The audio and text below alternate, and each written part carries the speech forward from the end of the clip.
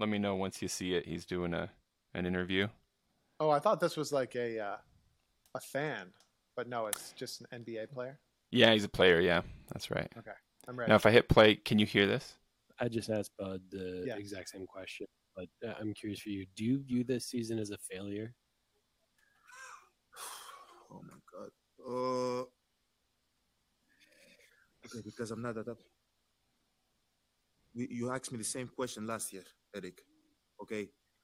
Do you get the promotion every year on your job? No, right? So every year you work is failure. Yes or no?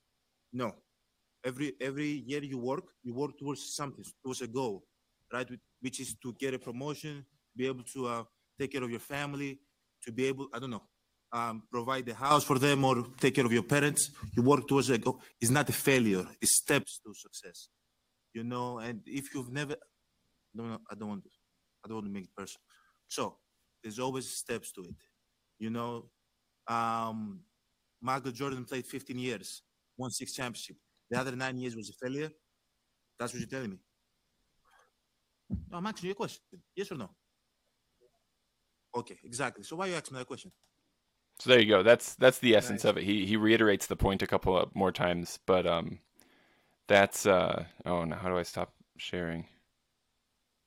There we go. So that's Right. the point that I thought was so great. This guy Giannis, who plays for Milwaukee. What's the basketball team in Milwaukee? A Wolf of some kind, Bucks. maybe. The Bucks. That's it. Bucks. I'm such a great sports guy. But this guy Giannis, It's I thought it becoming was an ongoing problem. it is, right? But he makes this great. I think the Michael Jordan analogy is the strong point that he's making, right? Saying, look, if Michael Jordan played for 15 years and only won 6 championships, does that mean 9 of Michael Jordan's years in the NBA were failures? The entire You year know what was Michael a Jordan failure. would say? What would he say? He would say yes. Those Yeah, 9 he years would were say failures. yes. Yeah, Which is so. It is ironic. It's an ironic.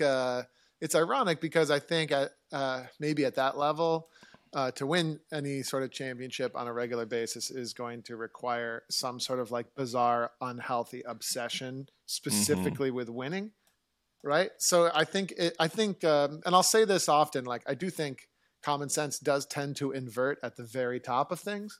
yeah, But the point is, if you're not happy, honestly doing your personal best, right, and focusing on things you can control rather than things you can't, right, is going to be a hard slog because you don't get a promotion every year, and, right.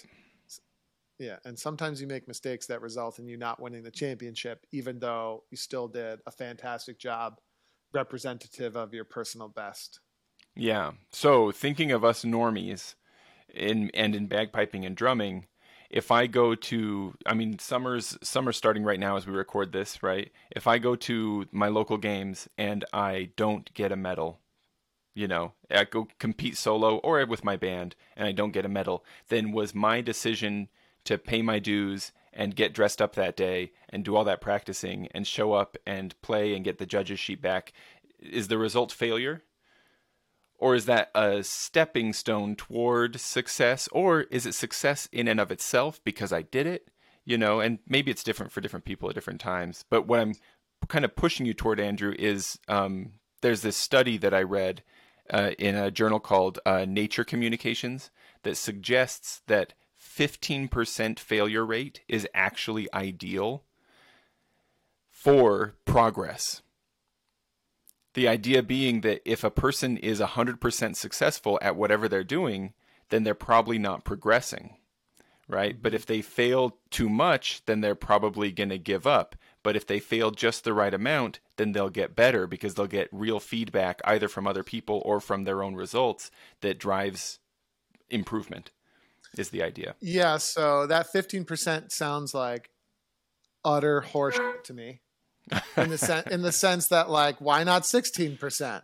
Are you sure it's not 14%? And then, like, what is the incentive to be successful, right? I think the degree of incentive, be it very small or very large, is going to play an impact on what percentage of attempts like what the failure percentage is that's acceptable, Mm-hmm. right? Like it depends what the potential upside is. Mm-hmm. So the 15%, like whatever, nonsense. But I suppose the basic premise is maybe somewhat accurate. I mean, to me, it just points towards, stoicism and, Hayek and all those guys, where how you react is the one thing that you can control, right? So how you react to outcomes, that's the one thing you can control. And therefore, that is the thing that you should focus on. And you should celebrate only when you react to things well, not so much whether you win the prize or not. That sort of, that focus on what you can control is the key element. And yeah, I suppose if you fail too much, you might quit, but maybe failing too much is an indication that you should quit. or regrade or something, right? In a bagpipe context, or go back to the fundamentals. Yeah. And yeah. So Yeah, in that, I mean, there's been many times in my life where I failed at something severely and or many times, and that resulted in me pivoting to something that was ultimately better. yeah, I see what you mean. Getting really narrow in what I'm asking you now, if I go to a solo competition and I fail, as in I don't get the gold there at that competition, don't take first. Yeah. I mean, whether I won or not, I'm going to get a judging sheet. But especially if the judging sheet has mostly advice for how to improve, how do you react? What do you do with your judging sheets? And what would you tell a student to do with their judging sheet? Avoid looking at it, read it regularly. Do you have a binder where you keep all the judging sheets you've ever received? Like how do we interact with that kind of situation? It's a good question, and it did remind me of something I wanted to talk about first, which is basketball. So the guy that gave us the quote and bagpiping are two very different activities. Because in basketball, at least generally speaking, you could get into like the whole refereeing and stuff and whether or not they have biases. But generally speaking, basketball is an objective pastime where you either score more baskets than the other team or you don't, right? So, and most sports are good in that way. I mean, figure skating is notoriously rife with conflict. And then, there's whether or not people are cheating, like in cycle racing and stuff like that. But generally speaking, sports are an objective pastime.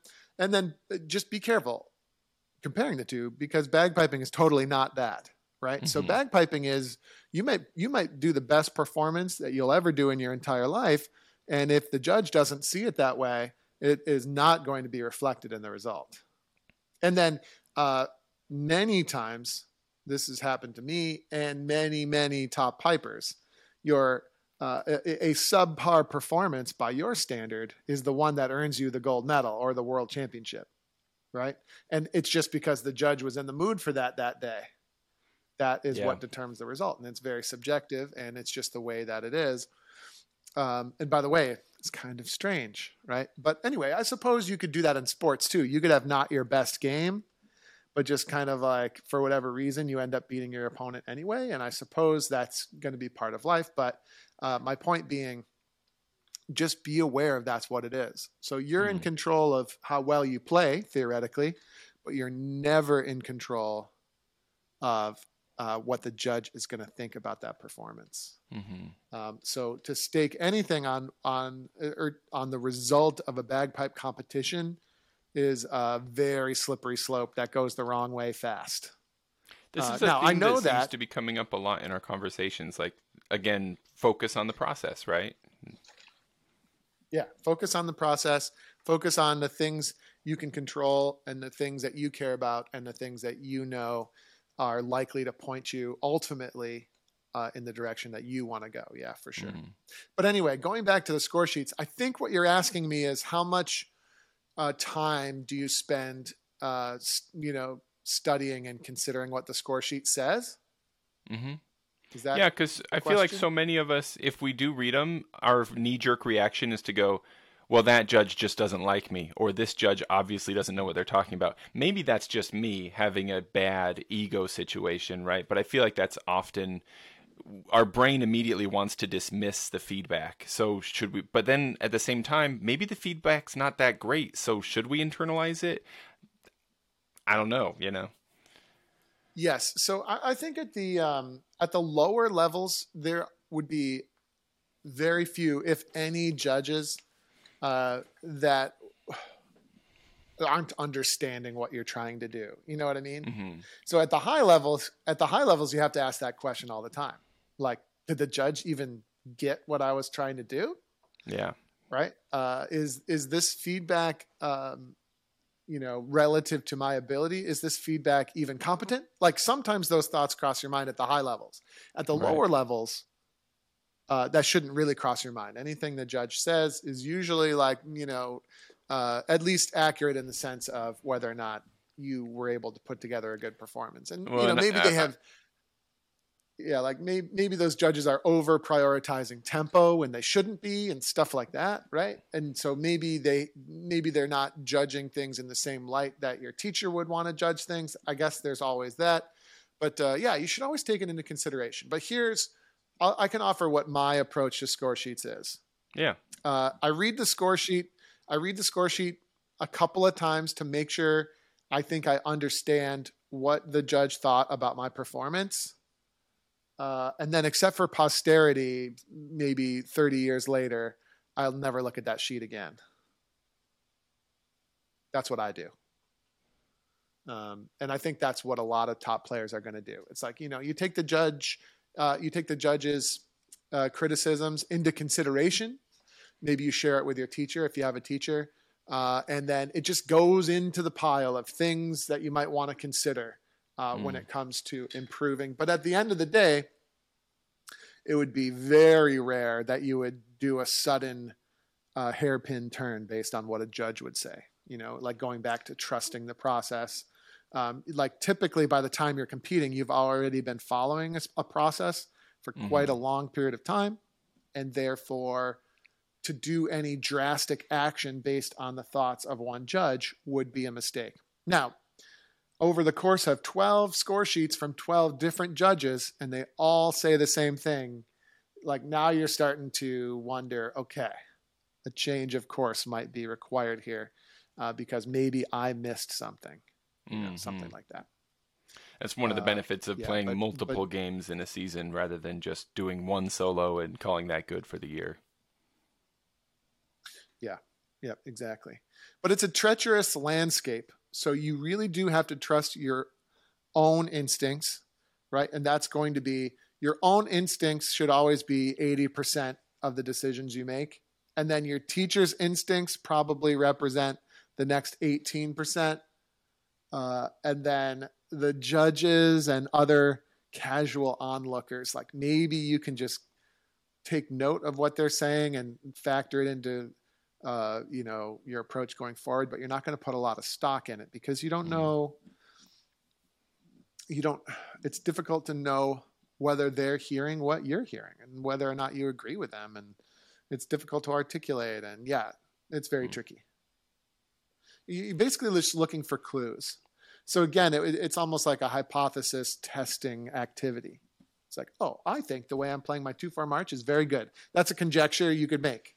Like, oh, I think that my 2-4 march playing is really good. Cool. Now let's go test it against the field of competitors. And then a miscellaneous judge, oh, look, they agree. And you can tell they agree because they gave me second place out of 18 competitors. And they had many positive things to say on the sheet. Versus like, oh, the last 19 times I competed, I got a below grade level marking on my sheet. And nobody likes it. And I haven't taken a prize for a really long time. That would be a definite indication that your hypothesis, at least for the purposes of solo competing, is misguided. Mm-hmm. That makes sense. I have wondered before if people more serious than I might have like a system of like categorizing feedback based on the judge. And so then when you show up to a games and you've played for that judge before and you know that they like things a certain way, you alter your playing to fit what that judge wants, You never played that game, Andrew? That would be bad. Yeah. Oh, you play the game. You play the game, but it's always a mistake, right? Mm. So it's like, oh, that judge, hates the McGregor salute. He just hates it, so you shouldn't submit it. And then all of a sudden, you find yourself submitting a tune that you're not that comfortable with, and it turns out they weren't going to like anything you did that day. So what was the point? And then you sort of betray your own self and your own instincts just to benefit a judge who might not be a good actor in the first place and whatever. So it's like, no, can't do it. People try it all the time. Yeah. But it's not how you win the game. It's kind of like saying, oh, I acquiesced to what that guy wanted in order to win. Like, wouldn't that be a terrible way to win? It's Yeah. like I finally won. I finally won just by giving in to what that, just by basically kissing that guy's butt. Yeah. Doing what they wanted instead of it coming from me. Now, but it is, it's a fine line because maybe that guy's right about you. And maybe they have good reasons for saying, oh, what you're doing is total crap. In which case, maybe you need to listen.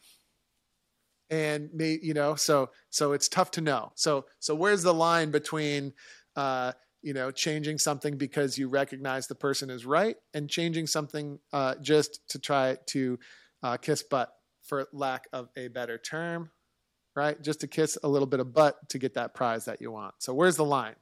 It's a difficult line to walk. Mm-hmm. Yeah. How can you be so sure that you're correct, that you're playing well? So yeah, it's definitely a tricky landscape. Going back to the original point, however, is focus on the things that you can control, right? Focus on your process, do things with as much integrity as you can. And theoretically, over time, things will go in your favor, I think. So we might say in that case, no competition is a failure. No attempt to, no going out there and playing, no time you go out there and play your pipes or your drums, is that a failure? No, I wouldn't say that either. Uh-oh. I mean, if you put no effort into it and you just go out there and compete and expect great things to happen and you haven't done preparation and you're not presenting your best, I think that could be a failure. But again, your criteria for whether or not it's a failure is all stuff that I can control. And so then it's up to me, I guess, is the way to put it. It's up to me whether it's a failure or a success. Yeah. Mm-hmm. Exactly. Hey everybody, Andrew Douglas here from the Piper's Dojo, and I just want to say thanks so much for listening to today's iteration of the podcast. If you enjoyed what you heard here today, it would be super helpful to us and to a lot of bagpipers out there trying to find us. If you could give us a top-notch review on whatever platform you're using to listen to this podcast, particularly Apple, iTunes, and Spotify and things like that, your review would be really, really helpful. So if you have a moment today, definitely go over there and help us out. Other than that, until we meet again on the podcast or somewhere else, thanks again for listening.